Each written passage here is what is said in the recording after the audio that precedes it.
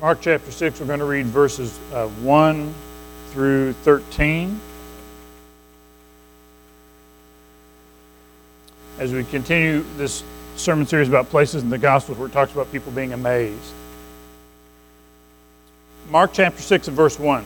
Jesus left there and went to his hometown, accompanied by his disciples. When the Sabbath came, he began to teach in the synagogue, and many who heard him were what? Amazed. Where did this man get these things, they asked.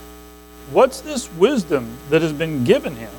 What are these remarkable miracles he is performing? Isn't this the carpenter?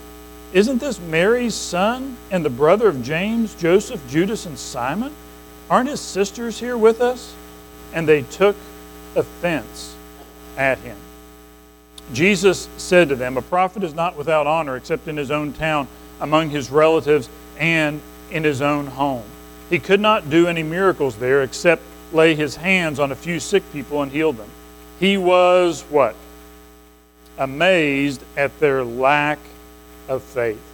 Then Jesus went around teaching from village to village. Calling the 12 to him, he began to send them out 2 by 2 and gave them authority over impure spirits.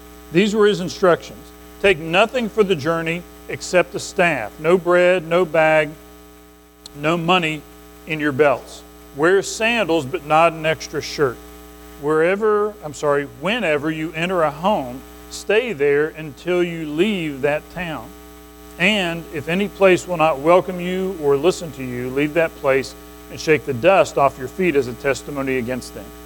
They went out and preached that people should repent. They drove out many demons and anointed many sick people with oil and healed them. This is the word of the Lord. So I want to start with it's just a little 1-minute clip, which does a good job of illustrating the subject we want to get into this morning.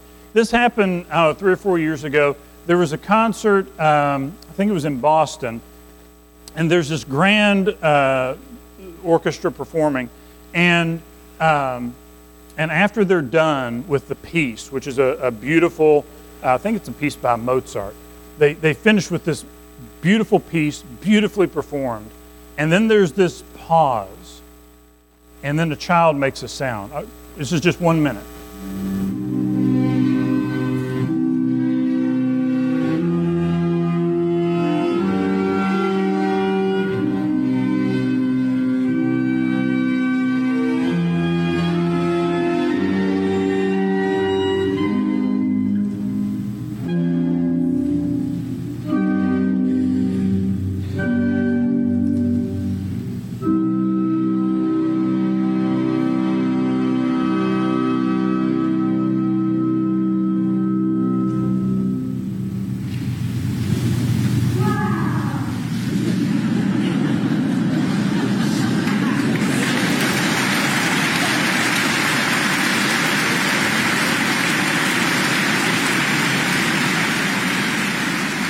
So the young child that said wow at the end of that, he's an elementary school student. He's on the autism spectrum. Didn't know you weren't supposed to say that kind of thing. But when I watched that clip, and I saw it a few years ago, and it kind of reminded me, as it came back to this, that's the right reaction, isn't it?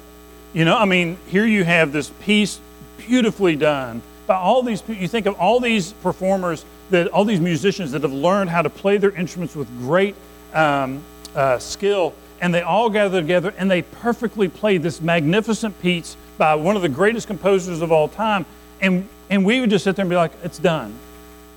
The correct response would be, wow, that was amazing. And as you think about this passage today, we have Jesus coming back to his hometown, and he's doing amazing things. And the response is not what you would expect. The response is not, wow, that is amazing. But it's actually in the other direction.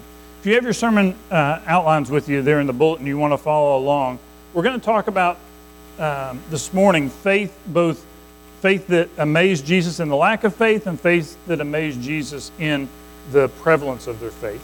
Amazed at their lack of faith. Sometimes familiarity can get in the way of faith. Sometimes familiarity can get in the way of faith. So as we look at this, just the first few verses here, Jesus is in what town? He's in Nazareth, and that's his hometown. And it says there at the beginning, in verse 1, that he left where he was at, and he went to his hometown. And in verse 2, we said, as we read it a moment ago, we know the fact that the word amazed shows up there.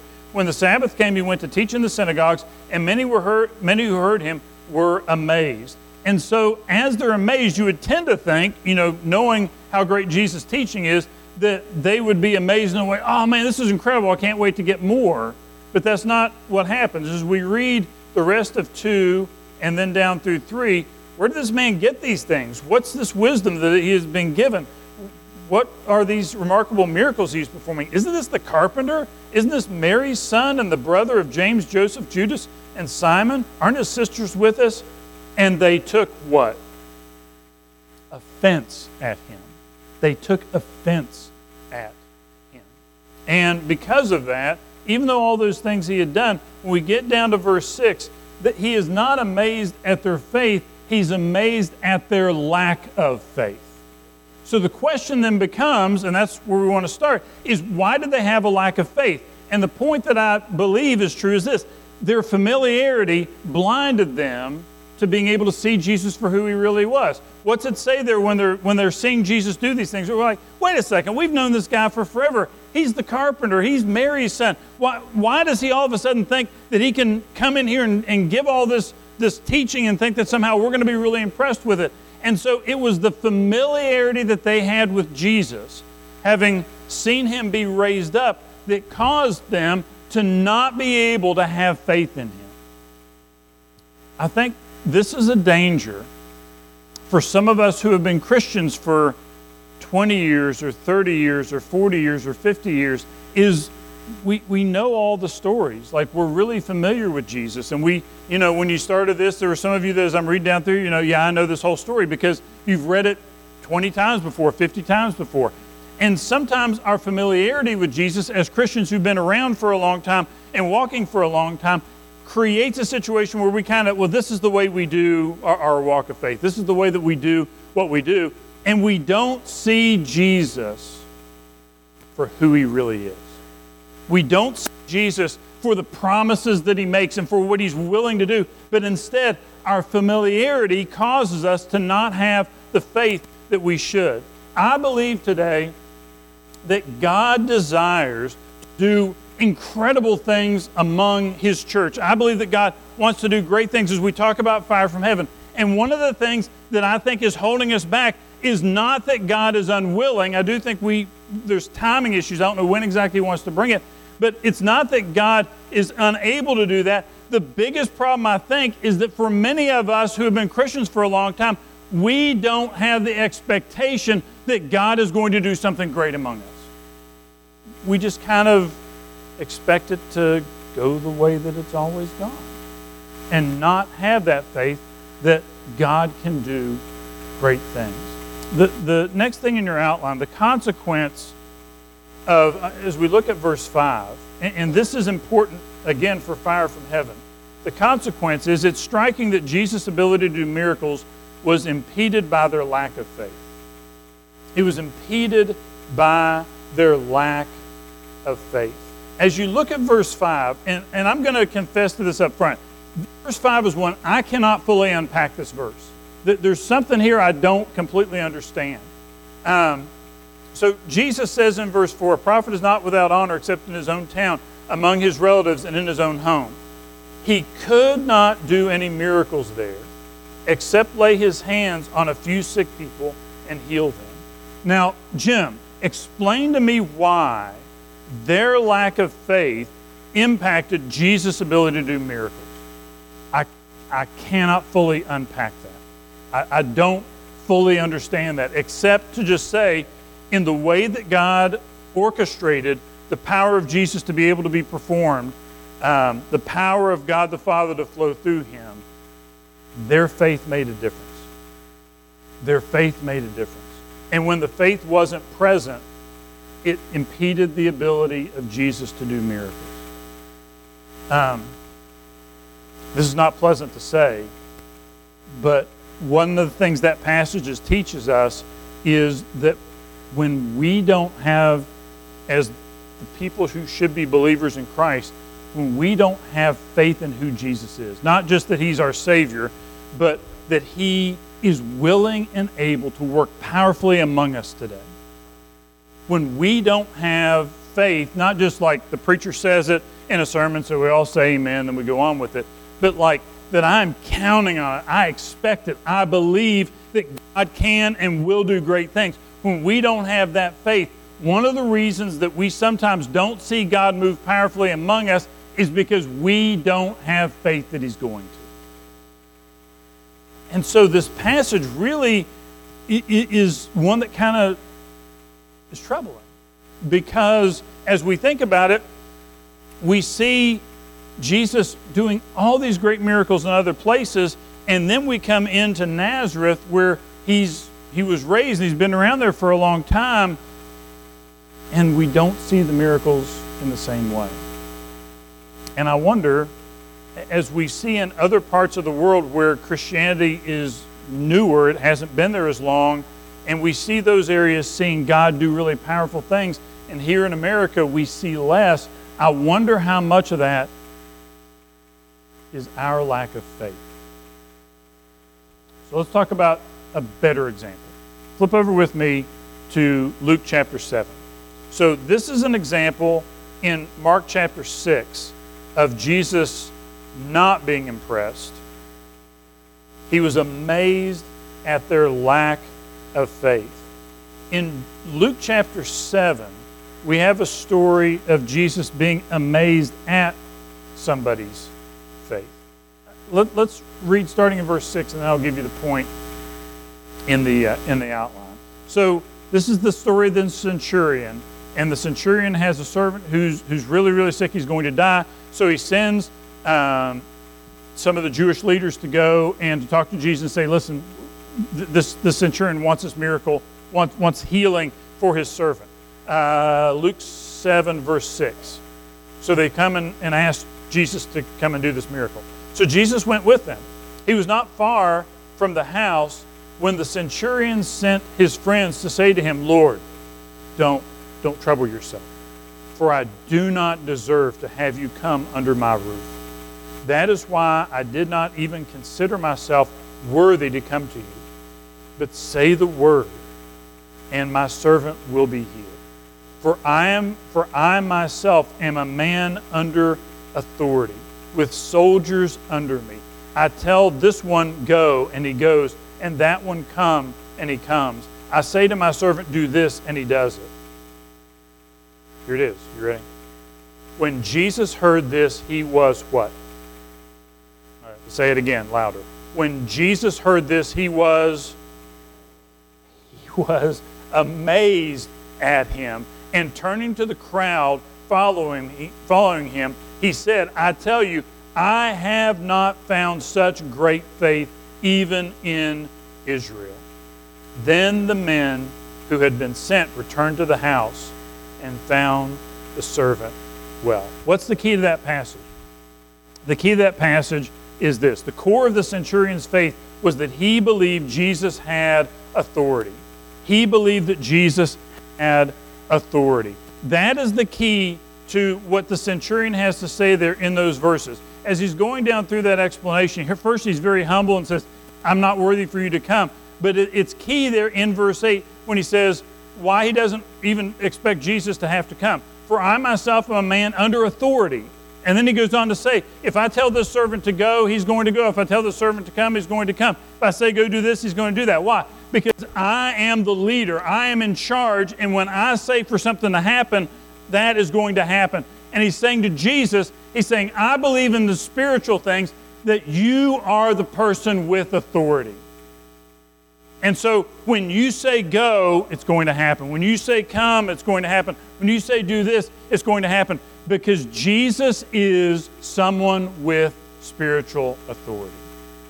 If you're with me on that, say amen. Jesus is someone with spiritual authority. And so as we understand that, that's the nature of, as we get down into verse 9, and he says, I tell you, I have not found such great faith even in Israel, it came down to a core, that great faith came down to a core of that man believing that Jesus had authority. When Jesus said this, it's going to happen. When Jesus said that, it's going to happen. The thing that really strikes me there in verse 9, though, before that, that's the nature of it, is the authority. But as we think back to Mark chapter 6, and Jesus is amazed at their lack of faith, and we don't want to be that person who allows familiarity with Jesus to cause us to not expect things out of him. But verse 9 to me is just, I don't know, like I said a minute ago, I couldn't fully unpack that whole thing of the lack of, their lack of faith not causing, or causing rather, the miracles to not happen. And verse 9 is kind of the same way a little bit, only on the other end. This is really hopeful to me, and something, it's hard to imagine a greater compliment that Jesus could give you than what verse 9 says. And when Jesus heard this, he was amazed at him. Wouldn't it be awesome if we, as we started to read the Word and as we got in there, that we began to believe that if Jesus said it, it's true. And if Jesus said it, he had the authority to make that happen. And so as we read the promises, even though they are gigantic promises for great harvest and great fruitfulness, that we believe them, and as we come to prayer, we're not like, well, God, just please do this little tiny thing, but instead we begin to believe and have faith that Jesus can do great things because Jesus has authority. And that Jesus from heaven would look at Madison Baptist Church and go, man, I am amazed at their faith. Wouldn't that be awesome? That would be an incredible thing to think that he looked at us and he said, I am amazed at the faith that they have. But it's important, if we want to see that happen, to not just look around and say, well, this church is kind of acting like this and that believer is kind of acting like that, because we have a lot of people around us who have that familiarity problem we talked about a minute ago where, well, this is just all we can kind of expect because they've been around Jesus so long. Instead, we need to come back to the Word. And when it says, over in one of the Gospels where Jesus is talking, he says, listen, when you have the Word of God in you and you allow that to grow within you, the fruitfulness is going to be 30-fold, 60-fold, 100-fold. Like not just a life that makes a teeny tiny difference, but you are going to be overflowing in fruit. We need to believe that and say, all right, Jesus, you said it was going to happen, and so I'm going to take you at your word, and I'm going to start to live with the faith that you are not going to do little teeny tiny things through me, but that through me and through our church, you are going to be abundantly fruitful. Well, but Jim, like I look around, and there's not a lot of churches that are like that. You know why? Because we're not taking Jesus at his word. Is the Word of God true except in 2023 in America? The Word of God is true, period, end of discussion. And so we need to, when we see what he has to say, we need to take that in and begin to follow him and believe. So what happens when you do that? Well, let's go back to Mark chapter 6 because we have an example of that. In Mark chapter 6, right after the lack of faith that the hometown shows, the story then transfers. Remember, the second half was the disciples going out. And we see an example of what happens when people do exactly what we're talking about. What's great faith look like on a mission? They followed his instructions, preached his message, and saw his power. They saw his power. Back in Mark chapter 6, in verse 6, it says, he was amazed at their lack of faith. But Mark does not leave us there, but he then transfers over to, Jesus went around teaching village to village. Calling the 12 to him, he began to send them out 2 by 2 and gave them authority. There's that word again. He's giving them authority, just like he gives us authority. There are other passages we look at this morning, if we have the time, that Jesus has given authority to his church. Jesus gave them authority as they go out. And then he gives them these instructions, verses 8, 9, 10, 11. Those are specific for them as they were going out. Those aren't instructions like we don't have to today. It says, take nothing but a staff, no bread, no money. That was specific to their mission in that moment. That's not specific to the way that we go forward today. But nonetheless, the important thing is Jesus gave them specific directions, and what did they do? They obeyed them. They did what Jesus said to do, and so they obeyed the directions. Verse 12, they went out and preached that people should repent. That's the main message that Jesus put forward. Why? Because we're sinners and we fall short of the glory of God and we're away from God. And so they went out to say, listen, you need to repent because there's now a kingdom of God that you can be a part of. But in order to get into it, you need to repent of your sins and Jesus will make you into a new person.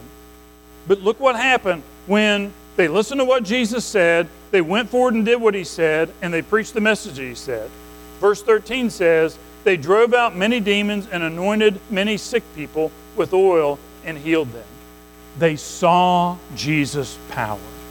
They saw Jesus' power. And so when we obey the teaching of Christ, and when we go forward in the way that he has told us to, and when we preach his message, we should expect, not hope for, maybe we'll see, we should expect the power of Jesus Christ to show up.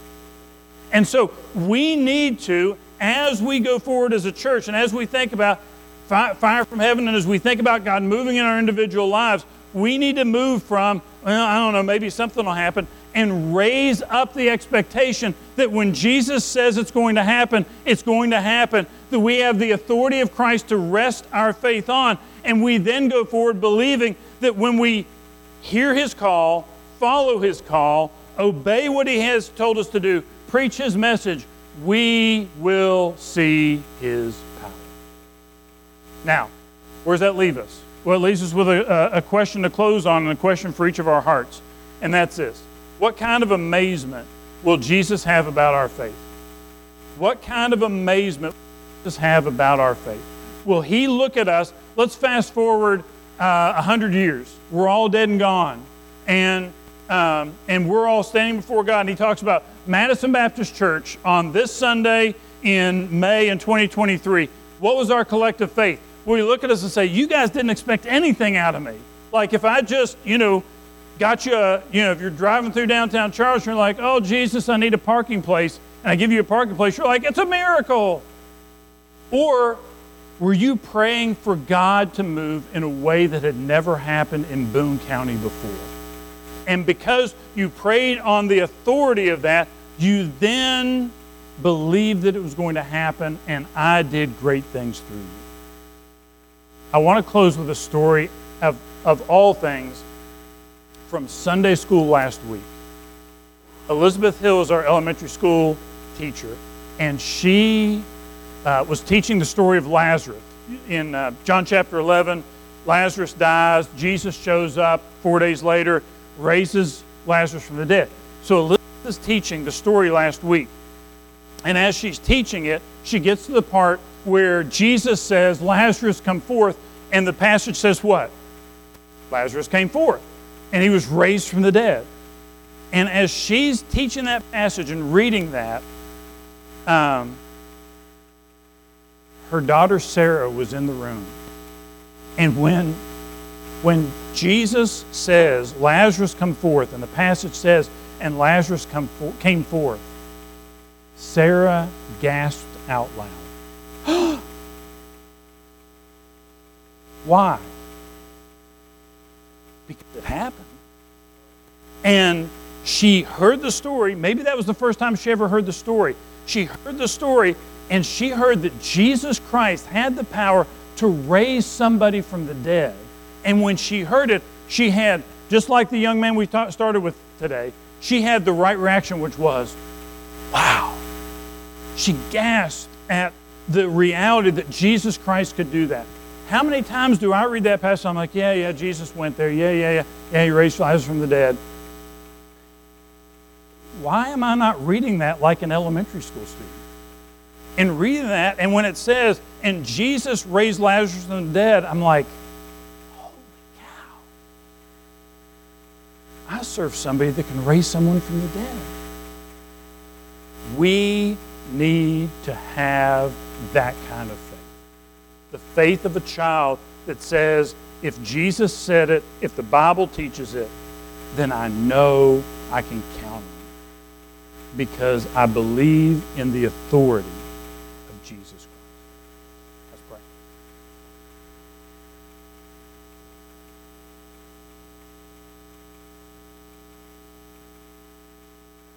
Father, forgive us this morning for the pathetic faith that we show sometimes.